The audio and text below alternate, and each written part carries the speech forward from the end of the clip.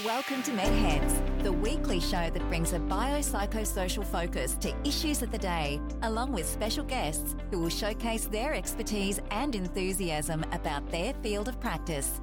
Your host, Dr. Fergal Armstrong. Hello everyone, my name is Dr. Fergal Armstrong and welcome to MedHeads. Today we're chatting with Marie Eisma, one of our regular guests, and we will be discussing trauma-focused therapies. Marie, how are you? I'm good. How are you? Good. So we've previously discussed trauma, and I suppose today is an opportunity to chat about trauma therapies. So can you give us some examples of what you would see as appropriate therapies to help people who have been the victims of trauma? Yeah, so I mentioned last time the psychoeducation is really important. The other thing that I often talk about are the grounding techniques. When people are in full flights of their activation of their flight, freeze response, the common reactions are wanting to get away from that feeling of feeling really distressed, heightened arousal, heart racing, all of those anxiety type symptoms.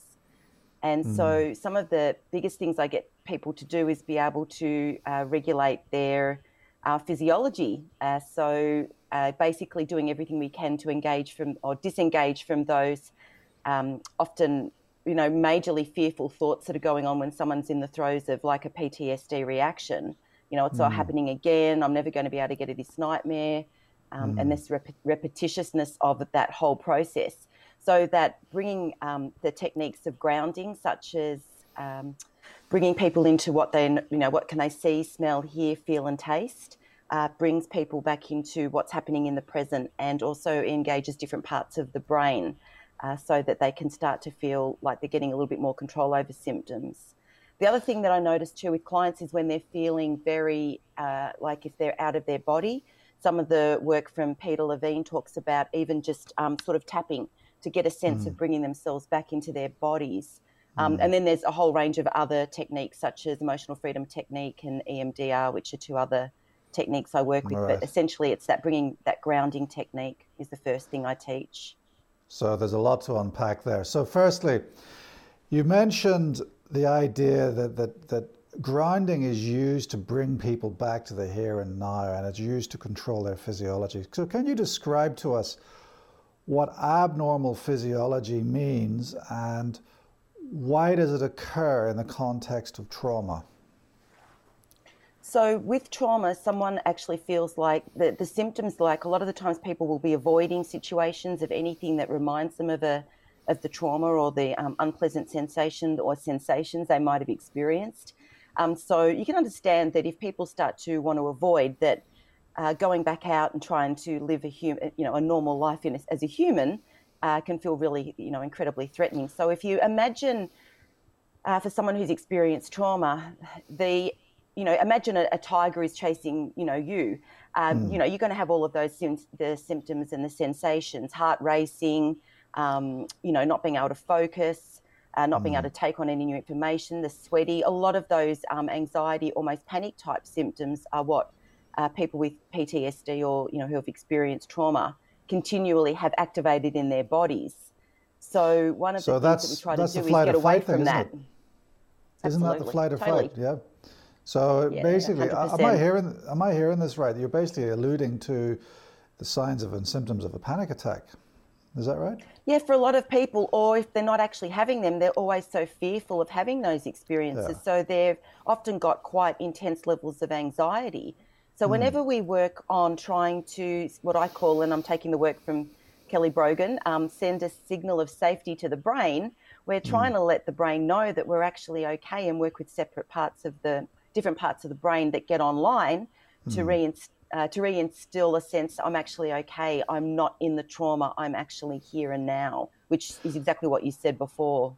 Right, so grounding is a way of reducing the physiological signs and symptoms of anxiety which occur as a result of trauma.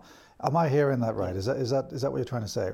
So in that case then, give me some examples more specifically of grounding techniques.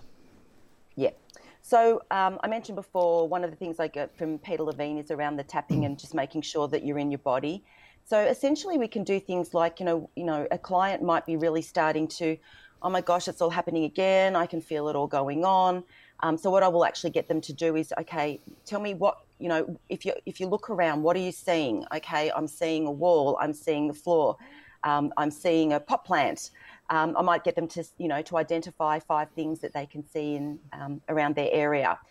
Again, that means that they're having to use different parts of the brain, meaning they can't be ruminating, because if they're too busy then trying to focus on what's happening in the here and now, then they're using different mechanisms of the brain. So I might get them to tell me what they feel. So it could be, okay, can you feel your feet really anchored into the earth? Can you really feel your feet firmly on the floor? Again, there's that technique of bringing them back into the body.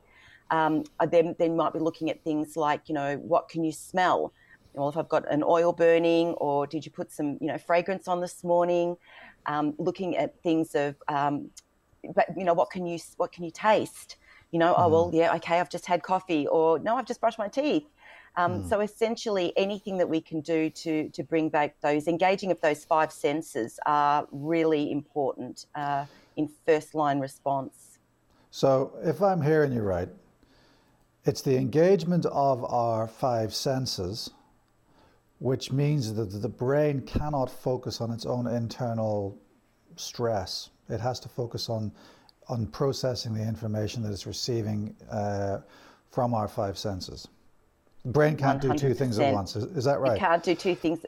That's right. So it can't be activated into our, oh my goodness, this is all happening all over again. I'm not going to be able to survive this. It can't get into the internal dialogue and the mutterings and the ruminations if it's now focusing on what's going on in the present. Right. So that's very well captured. If it's focused on the external, it can't focus on the internal dialogue. That's right. And that's essentially what grounding techniques are. Is that what you're saying? Yeah. And the consequences of that is it brings everything back, like, the breathing will stabilize, the heart rate will start to settle. Just anything that brings us back out of those horrible symptoms that a lot of people feel like they're they just cannot get away from. Right. So if we're basically diverting mental energy away from the amygdala into various other sensory functions in the brain, that's right. I think that's what I'm trying to say to you. So grounding is one technique to deal with the physiological aspects of trauma. So and I suppose the physiological aspects of a trauma response are more so the manifestations of the psychological experience.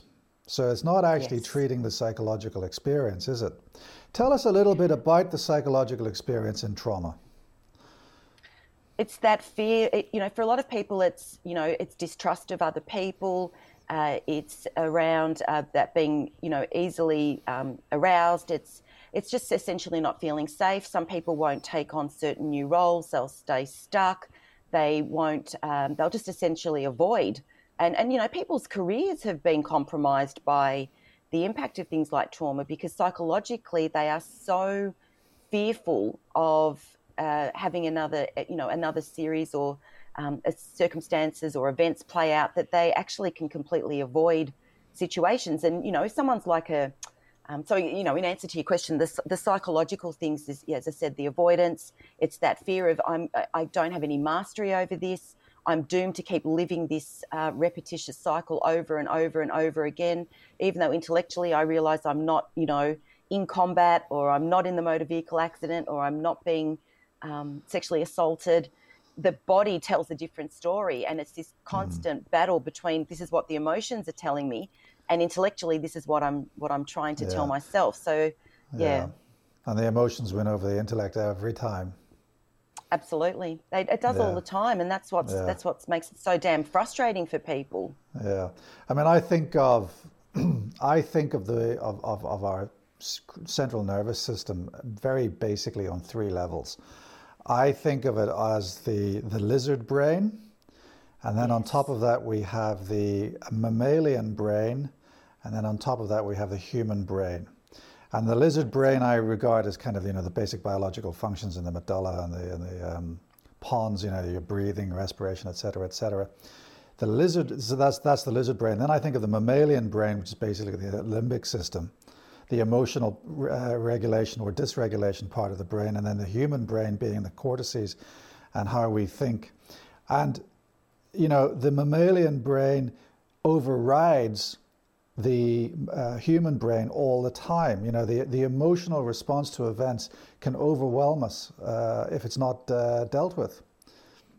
It's more powerful. And exactly what you speak about is exactly what I go through with clients, because when we understand the different functions of each of those parts, we can actually start to help people, understand that their body in the most bizarrest of ways is actually operating effectively. It's just being triggered inappropriately a lot of the time. And that's, but again, if we don't understand, we just feel like our body's just, are turning on us and is, almost setting us up for failure. And until we actually understand the relationship of those three different parts of the brain, it makes it a lot of sense. And you can see the relief when people go, oh, that's what's happening. But you are right. The emotional part of it will that will constantly keep hiccuping before we can work with the other parts. Right.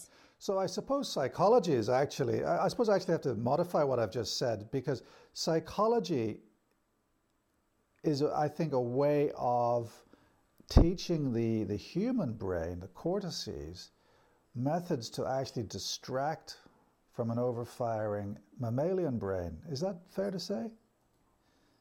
Yeah. Yeah. So actually you can tame your mammalian brain with the appropriate psychological techniques. So we've discussed grounding. We've discussed how psychology overwhelms our emotional brain, our mammalian brain, to cause all of these physiological phenomena and to cause us to feel in that fright or flight or freeze mode. What other therapies are out there that you can tell us about that help with trauma? You've mentioned two in particular. You've mentioned EMDR and emotional freedom technique. So let's talk about EMDR first of all.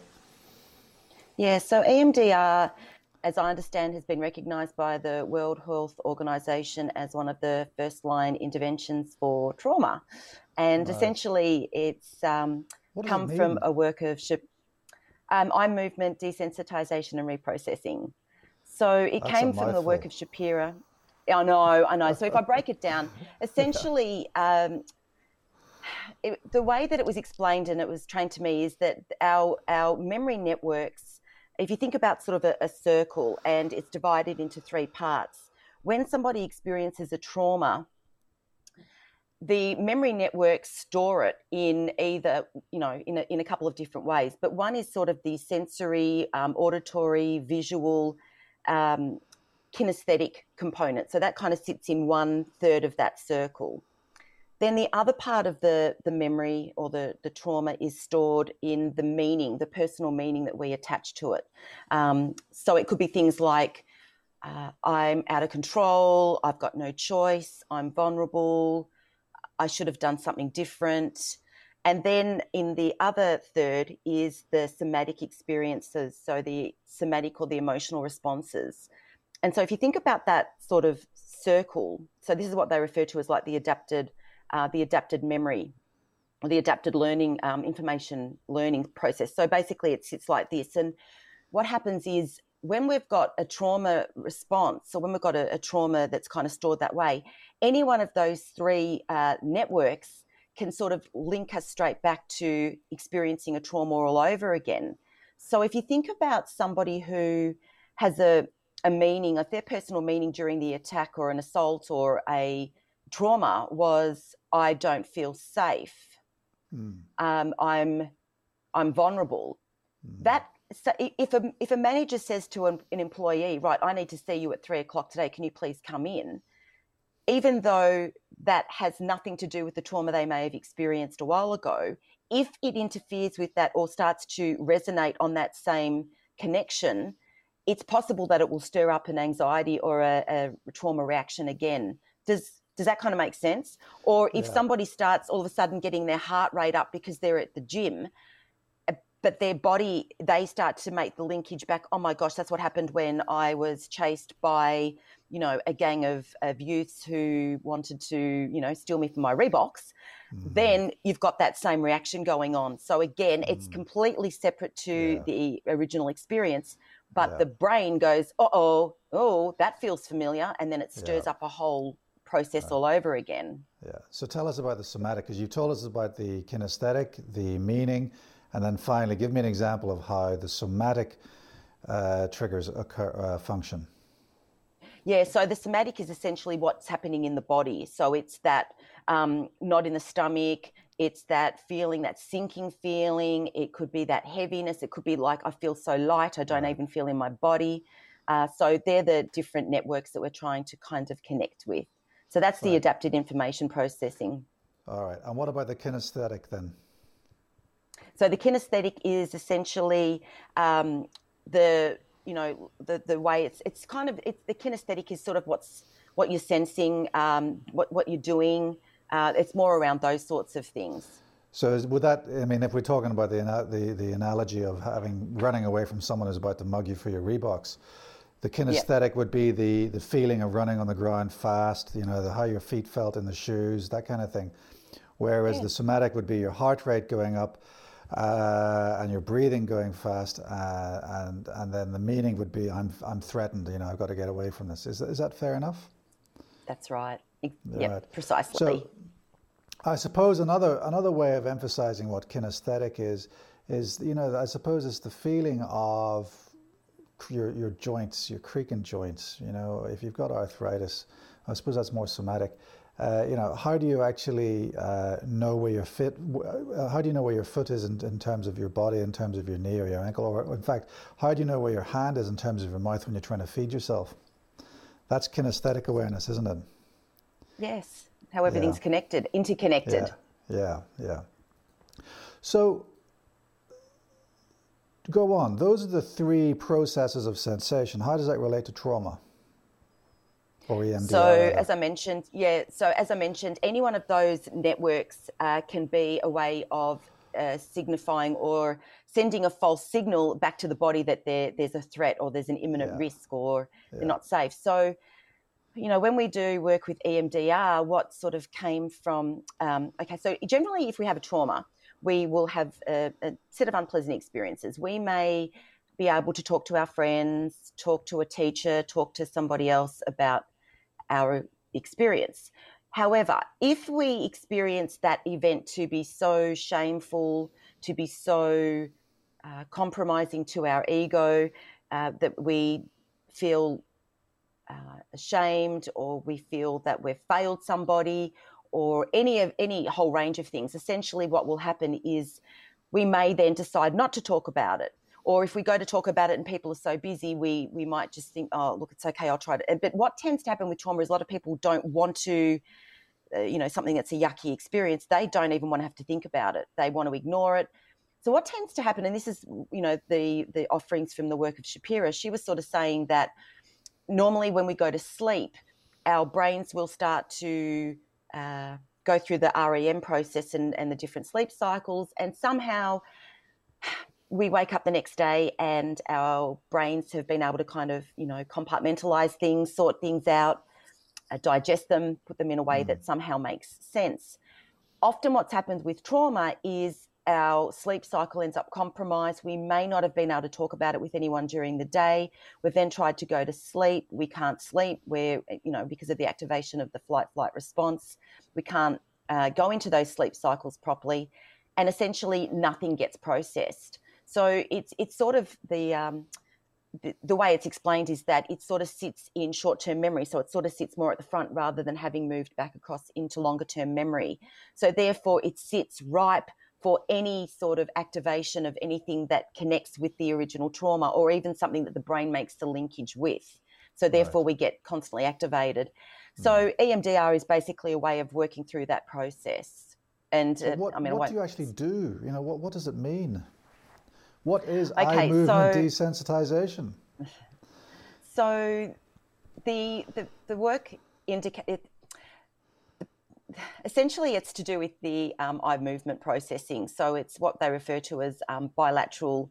So bilateral stimulation can be anything from essentially in EMDR, we're sitting opposite somebody and we're getting them to watch a sequence of eye and hand movements, and the person's eyes actually follow just like they would if they were actually in sleep.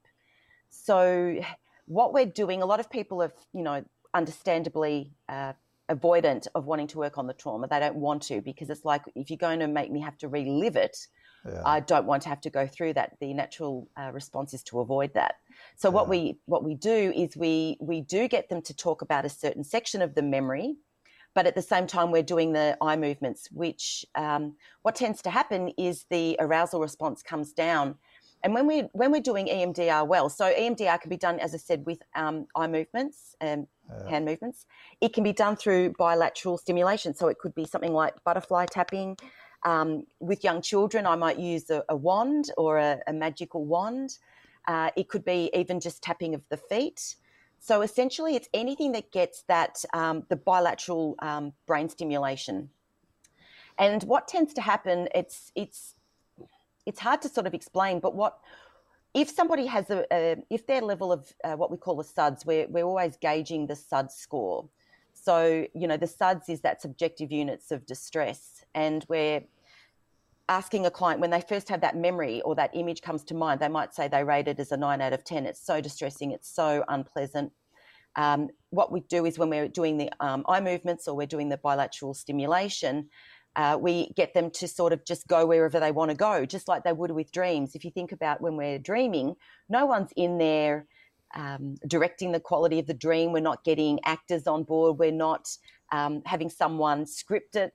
We just essentially let our brains go where they need to go. So EMDR, we allow the person to go through the same process. So, I might say to them, okay, what's happening now? What are you noticing? And they might say, well, I'm noticing that the train's slowing down. And I might say, okay, just so stay with that. So we just let the brain go where it wants to go. But what ends up happening, rather amazingly, is that where the distress was originally sitting at a 9 out of 10, it's now down to a 0, and there's no experience, or the body's clear. So there's a whole process that I couldn't go through in space of half an hour. Sure. But what happens is essentially people will go back and we'll ask them to go back to the memory, and they'll go, it's vague, or it's distant, or it's out there somewhere. It doesn't feel anywhere near as close anymore. And that's the relief that people really enjoy from EMDR.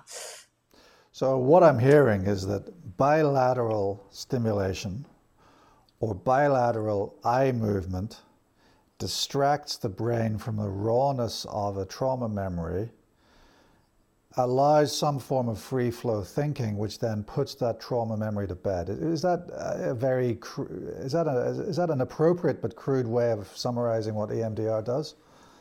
Yeah, it allows the brain to, so generally processing, could still be in effect 24, 48 hours after an EMDR session. Yeah. So you have this unbelievable ability to make it succinct, but that's exactly what it does. It allows the brain to reprocess it and move it from short-term memory to long-term memory, which would have essentially happened if the situation when the original trauma had have happened, if the same ingredients were there, it would have been able to do that. All right. So let's move on to emotional freedom technique. What is it? Okay, so emotional freedom technique is it's basically tapping. So if we often know that there is a thing called acupuncture. And so a really good way of understanding EFT is to liken it to emotional acupuncture. So what we tend to do is tap on certain parts of the body at the same time. So it works a bit different. With cognitive behavioral work, we work on the cognitions, and then the cognitions tend to change the behaviors. EFT tends to work on the emotional reactions, and therefore the cognitions change afterwards. It works in a completely different way. So the way EFT was explained to me was, you imagine whippersnipping down weeds, which basically just keeps the lawn tidy or the weeds at bay. But EFT actually removes the weeds. It removes the weed, the plant, essentially the weed, roots. The roots and everything. So it's a different process. So That's a very interesting concept, comparing EFT with CBT. So in CBT, altering the cognition alters the emotional response and the behavior. But what you're saying here with EFT is that altering the emotional response alters the upstream cognition, which then means that with EFT, it's not actually necessary to rehash the trauma. I mean, that's what a lot of patients fear. Look, doc, I just don't want to go into it. It's too painful. But with EFT, the actual trauma and the actual cognitions around it and the fear, et cetera, don't matter. All you're worried about, or all you're trying to deal with at the moment there and then is the emotional response and tapping that away, basically. Is that what you're saying? Yeah, and it's actually really, amazing because, I did 3 days worth of training and actually using a lot of EFT for emotional eating. And it's really interesting how once it's cleared from the body, it's not there. It just is not there anymore. It's quite liberating. Right. It's actually, the relief is massive. So let me just, as a layman in terms of psychological therapies, let me just put this into my mind. Tapping on the body does what? Yeah. It tends to release blockages that are in the body. Look, when I first heard about EFT probably 3 or 4 years ago, I was a little bit, but there's actually got such a jumbo-ish. It sounds very, woo-woo-ish and stuff like that. However, I actually watched, there was an interview of 4 veterans who had, everything from PTSD to major depressive disorder to substance abuse disorder to panic disorder, generalized anxiety. Wives were about to walk out the door because they couldn't cope with the emotional volatility in the house. It was like chaos. Kids couldn't talk because it'll set the father off. And it was fascinating to watch the process from these 4 guys who, couldn't even sit in the chair properly. Their symptoms were so horrendous. To interviewed a couple of days after, there's a technique that they use in EFT called Tell the Story. And you see them, a day or so after having experienced the EFT, and not one of them met clinical criteria for any of the symptoms that they originally had. Right. So there's a huge following in that. Yeah. All right. So it's not mumbo jumbo. It does work. No. But talk me through exactly what happens. I'm still not clear. So here I am. I'm sitting in a chair. You're my therapist. What do you do? What do I do? What's going on? Okay, so like with EMDR, we would be asking about, what's the level of distress. So we're, again, scoring the SUDS. And if someone says, and it's fascinating to use the severity so the severity units of distress. Severity? So, right. Severity units of distress. So it's basically, if I'm scoring, say, pain, it's fascinating. A lot of people are like, oh, what's she going to do? Okay, talk to me about this, EFT stuff. Yeah. And the best way that I've worked and got clients to do it is I'll ask them if they've got any pain. And they'll go, yeah, I've got a stiff neck, slept dodgy last night, or, I've got a bit of a headache, or I've got some, arthritis or some pain in my knee or my elbow, and I'll get them to rate it. And it starts off as a 7, and by the time they're done, it's a 0, and they're like, what? So essentially, again, we're using the SUDS, and I will get them to tap on a karate chop point, which is essentially here. And I'll get them to tap there. And what this works on is psychological reversal. How many times have you seen people who say, yeah, no, I really, really want to give up smoking, but, and then there's a little chime at the back that's going, I don't know about giving up that. I don't know about, so it's not the right time. So the karate chop point tapping actually works on psychological reversal. And that just means that we're working on the back of the brain so it doesn't buy into those stories. But essentially we're tapping on certain points of the body and talking as we go through that. Well, what are we talking about? Am I just tapping my karate chop point? No, so it might say something like, so an example of that would be, even though I have this incredible pain, it's a 7 out of 10, I totally accept. Now, some people will say to me, I cannot say I totally love and accept myself because they just can't say it. So what I might say is I accept and I'm open to learning to love myself. So I'll get them to say that 3 times. Then I move them onto the different, it's connected with the meridian points, but essentially there's different parts that we tap on. Right. And it brings down the cortisol levels. So research has actually told us that when we use EFT, we can bring our cortisol levels down by about 35%. They had to rescore the original test because they thought there was something wrong with they actually thought there was either something wrong with the way that the testing was done, but then they repeated the testing, and it came up for the same results. So eating, go. So if I can just summarize that for the moment, right? So we're tapping on various parts of the body which are related to the meridian points, and we're using mantras such as I am open and free to love myself. So that's in your setup statement, but the tapping would actually be something like all of this pain, I have all of this pain. And I think what I love about EFT is you're voicing what's going on in your body anyway. Right. You know, you can't dance. I think the psyche is a bit too smart. It knows if you're feeling crappy. It knows if you're in pain. It knows if you're, you know, if this is causing major disablement or causing incredible frustration, if it's becoming incredibly limiting in your life. So you're voicing all those things. There's something about it actually hitting the air when you can actually have your voice and your words hit the air saying, you know, this is terrible. I hate this. My life, I'm suffering. Then what happens is we rescore the SUDS, and we'll say to someone, what are you noticing now? And more often than not, people will say, well, it's not a 7 or not a 9 anymore. It's down to a 3. And then what I'll do is I'll get them to say, okay, so even though I still have this pain, so we're using the word even. So we're not fooling the brain. We're going to say, hey, look, the brain still acknowledges this. We're not going to dismiss that. It still acknowledges there's some pain. We then go through another round, and what happens is it usually goes from a 3 down to a 0, and it's cleared. It doesn't come back again. So Marie, thank you so much for your pearls of wisdom as usual. We've discussed the responses to trauma and the therapies that can be used to help with trauma. We've discussed grounding technique, EMDR and EFT. I really hope that we can talk again soon. Thank you. No problem. Thank you. That's all for today's show. My name is Dr. Fergal Armstrong, and I look forward to your joining with us again soon.